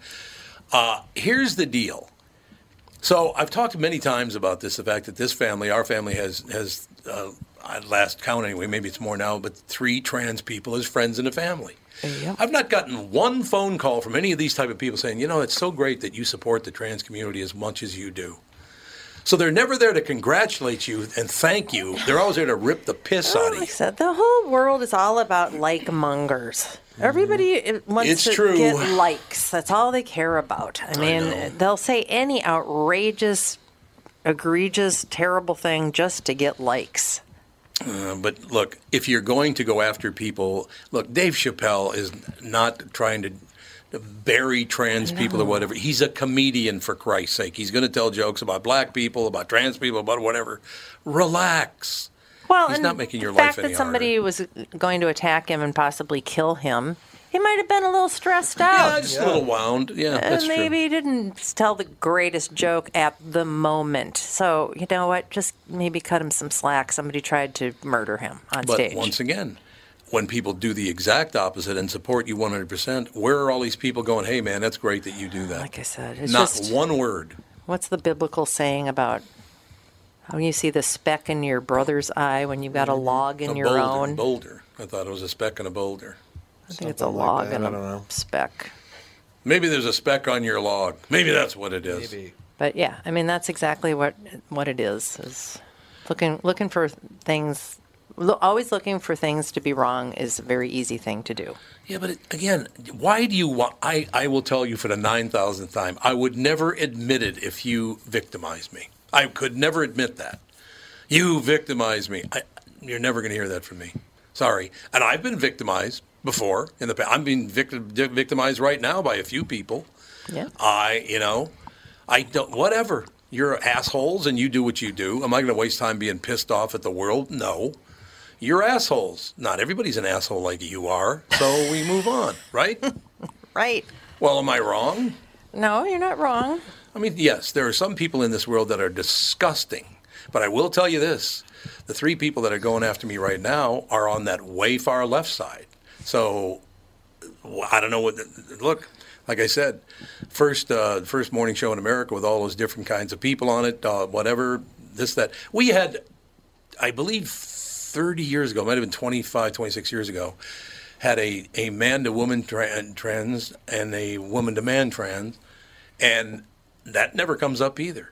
We supported trans people for decades now, and nobody even knows it wasn't fashionable. Oh, so that's what it is, isn't it? Yes, It's the not politicians fashionable. weren't on that There's no money to be bandwagon. made from it then. No, exactly. Yeah, there you go. And that's exactly what it's all You about. have to be in fashion. Everything has to be in fashion. But don't you think that most people, and I don't know about most people, but can you think of anybody in our family or any of my friends or your friends or whatever that care, as long as you're treated well, they support people, whatever you need. Well, the number one cameo person is what's her name? It used to be Bruce Jenner. Was it Kylie Jenner? No, not Kylie Jenner. What's Jenner's name? Oh, Caitlyn. Caitlyn Jenner, yeah. You know, he's the number one, or she now, is the number one cameo person. You know, to do a 2-minute cameo, $2,500.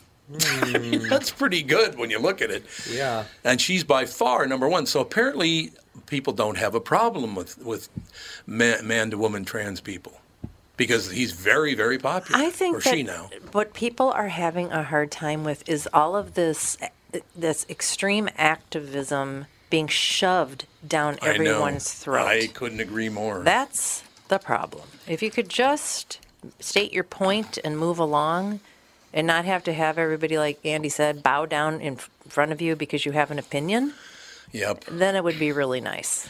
Do you think it's a lot of people who have never been out of this country that think America's the worst place on earth? I know. It's like with this abortion issue. You know, it's a state thing. There's 3 countries that allow after, I think, week 14 or 15 abortions. It's the United States, China, and North Korea. There you go. All the rest have to be below 14 weeks. It's just amazing. And we're constantly saying how far we're so backwards compared to Europe and this and that. What? No, they don't know anything about Europe. They don't know. They don't. They have this like Hollywood idea of what Europe is like, where everything is free and everyone is happy and can do whatever they want. Well, it's like that show. What's that magician that fools people? Carbonaro effect. The Carbonaro effect. Every time and when he's got some, he's got a trick. He's got some product that's going to do something that's going to be like really crazy. Yeah. He's always like, "Oh yes, this was made in Macedonia. It's a special fish from he just makes that because people are like, I haven't heard of it, so it's got to be right. I don't know." About Macedonia, so it's most likely that this could be true, some exotic thing. Like I said, we have learned from watching The Outlaws, the TV show, that England has the exact same problems with white people and black people that we do. Yeah. We were watching it it's the exact same argument. And now basically it's a world argument. If you think that black and white people didn't get along just in America, you're nuts. It's been a global problem from day one. That people who look different than you are your enemies until they prove they're not. It's also been an economic issue from day one. No doubt about Whenever people migrate from someplace because they're escaping war-torn territories, or whether they've been taken against their will, sold by people to other people, you're going to have economic disparities. It's just how it is. And until the education of said people and the work catch up, it's going to stay the same. It is. You can't legislate out of the ghetto if you're going to keep being a drug dealer. No, it's going to be pretty tough. You probably end up dead. Yeah, and I'm not saying that there's definitely hurdles for minorities to get over. Poor people. Well, poor people. Not just minorities, but poor people. I'm sure in the past, especially in the 60s, well, in the past 70s, it was different. Yeah, it was a lot harder to break into certain things, I'm sure, for them than it would be if they had white skin.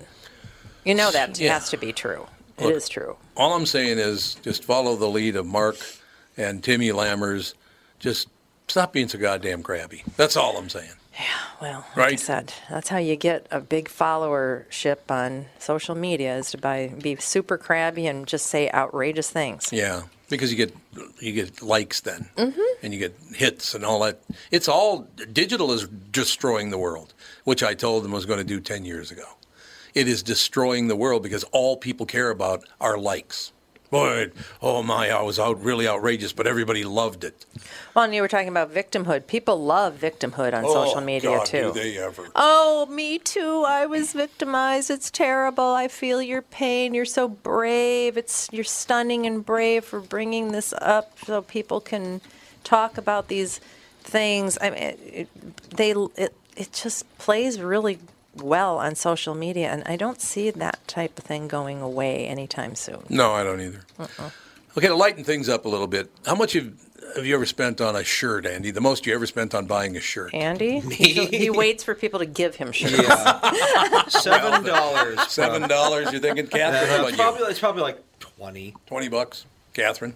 Couple hundo. If it was more than 20? it was something for something fancy that I Yeah. had to wear, like to a charity event or whatever. Right. Yeah, maybe a couple $100, but Probably the same very for me. rarely. Yeah, very rarely. Probably $100-$150 for a shirt is the most I ever spent.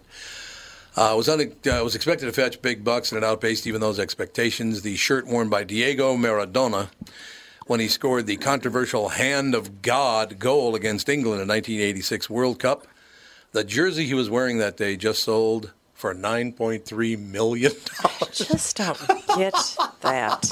That collector stuff? I don't. I don't either. It doesn't I'm make sorry. any sense to me. Why would I care to have guess, his shirt? And it's probably because my mom always was collecting just the stupidest things that she really? thought. I'm sorry, yeah. God rest her soul. She That was a very old lady thing to do. Figurines Hummels and stuff. or something called Hummels. Hummels? I think they were Himmels or Hummels or some sort of figurine. Oh yeah, and- Hummel figurines. Here we go. And then what was that? Oh, I've seen those. Yeah. Yeah, she had a couple of those, and everywhere they went, they bought like a silver spoon. Yep. The silver spoons, the it's gonna be plates. Oh, yeah, the Some silver sort of spoons. plates. That's Yeah, what right. was that? You're right. They were, the commemorative plates, I Yeah, think. it was some company that used to Yep. put out. My mom and dad, when they were moving, they told me, "Oh, we've got all of these commemorative plates from I don't know what the Yep. name of that company is," and they're worth a ton of money. They're collector's items. And I went on the internet. I said, no. "Okay, I'll try to sell them for you. Oh, no. I will try to sell them for you." Everybody had brand new boxes of these plates. They were like the United States seal, and I don't know. It's like when presidents get elected, they put out a plate. Yeah, and some there's sort a of- Princess Di plate. Yeah. Really? Yeah, there's I a don't there's a know. plate There's for just- everything. There were just a ton of You them. can get a Joe Biden plate right now for Yeah. $60. See, there you go. So I was like, I'll sell them for you because they were expecting, thousands of dollars for these plates. They had like, I think a Right. dozen of them. And I'm like, I hate to tell you this, but the best I can do for you is $40 Oh, for all of and them. they thought it was. My dad almost fell over. They thought they were sitting on a little pile of money there. Well, and the problem with that Gold kind mine. of thing is the more people buy them, the less value they have. So if they're very Exactly. popular, then they're not going to have any value Exactly. because there's NES games out there, 40 years old at this point almost, and they're worth like 50 cents because so many people bought them. Yeah. Just because they're old and they're unique doesn't mean anything if there's a million of them Right. out there. Whereas there's also NES games out there that are worth tens of thousands of dollars because so few people bought them that they're Oh. rare. Okay. That's what matters is rarity. Yeah. What were those little puppies when you were a kid? The little Beanie Babies? Beanie Oh, Babies. my yes. God, the Oh, Beanie God, Baby. I forgot about those. Oh, my God. Beanie Babies. That's Yeah. right. Well, Those were a they were thing. trading for tons of money They were, even back yeah. then. They were, I don't- yeah. I'm sure that's a bygone craze. I think it went under actually. Beanie Babies is gone. Beanie Babies was Thai, I think. I think Yeah, they're it still was around. Thai. Mm-hmm. Let's see. The most expensive Beanie Babies in the world. You had a couple of Beanie there's- Babies. Yeah, but I don't know. I never collected them. No. There's a few that are worth quite a bit. Bubbles the fish is worth $129,000. If you go to Anna. an estate sale or a garage sale and you see Bubbles the fish, you better grab it. You better grab but it, only baby. error bubbles the fish, which means Errored. like the tag is wrong Oh, or the mouth is the wrong color. Oh. That makes it extra valuable. really? Yep. One of a kind. Hmm, pretty much. Well, that's exactly it. If there's an error in the manufacturing Yep. process, it makes it one of a kind. Like I said, I don't know. After watching my mom collect weird stuff and thinking that it was always going to be worth a ton of money, I used to talk about this with Louis Anderson. His mom liked to collect. Oh yeah, stuff. I do remember The that. collector's item. And then when he gave, I remember one time, he gave, I don't know if it was Alex or Andy or a bobblehead of himself. Yes. Yep. And a watch. Which I don't know what ever happened to that watch. That was It was I'm sure that's long gone. what was his cartoon? Life of Louie. Life with Louie watch. And I opened him up and I'm like, oh my God, I didn't know you had merch. And he says, those are going to be collector's items someday. Well, it might And I be mean, he now. was earnest, and I wonder, I let's started see. laughing. They He's like, might "What's be so now. funny?" And I said, "You are your mother, Yeah, there you and go. you're my You mother can buy too." a Life with Louie watch unopened in the package for $30. Oh, poor Well, Lou. not. I mean, okay. it's a watch, How about the bobbleheads? Let's see. Toots had a bobbleheaded Louis Yes, Anderson. yeah. I don't Tim know what happened Pawlenty there. and Louis Anderson. Oh. Which I love because Louis was very, very liberal, and Tim Pawlenty wasn't very conservative, but he was conservative. The official Louis bobblehead, here's one's up here. Well, let me find sold listings because that's what actually matters. Yeah. Okay, while you're looking for it, can I ask Mom a question? $50. Oh, it's $50 So we're for the sitting on bobblehead. $80 of Yeah. $80 Louis merch baby. right there. $80, baby. All right, we'll close with this one. I'm going to just read you part of the descriptor. A little 7-year-old girl named Brinley Heidebrink. That name sounds familiar. Heidebrink. Heidebrink. Yeah. Not Brinley, but the Heidebrink part. Did I know Heidebrinks? I don't know. How do you spell it? Heidebrinck. Brinley Heidebrink. Heidebrink and Associates? There you go. Oh, yeah, Heidebrink and Associates in Laverne, Minnesota. There you go. That's so where I it heard is, it yeah, it's a Minnesota thing. It's an Yep. auto... Oh, it's an insurance company, apparently. Oh, it is? Okay. Huh. Okay. Girl, 7 years old. Okay, it's a 7-year-old girl. She's gone to Mass at a Catholic church. She shows off one of her skills to the priest as he delivers the what do they call it again? Communion? The communion wafer. Yeah, it's called a communion wafer. I thought it had another name, though. Okay, so you have to guess what it was, the skill that she showed. You're not usually supposed to blah, blah, blah. Anyway, if you're only 7 years old, but Brinley Heidebrink just broke the mold, the Sioux Falls Argus leader, so she is from the area. Yeah. Sioux Falls, South Dakota. Brandon, South Dakota, which is even closer to Twin Cities, I believe. Reports that the little girl, her first communion on April 23rd, she's 7 years old in Brandon, South Dakota. She showed off a skill that the priest was shocked that she had. What skill did she show? 7-year-old Brinley Heidebrink, her very first communion. Lizard tongue? I don't know. Close enough. Transubstantiation? You ready? No. Yes. Girl 7 shows off her communion wine chugging skills. She's literally chugging the whole bottle of wine. She was thirsty. Well, you think he would have stopped her? He has a look on his face like, oh.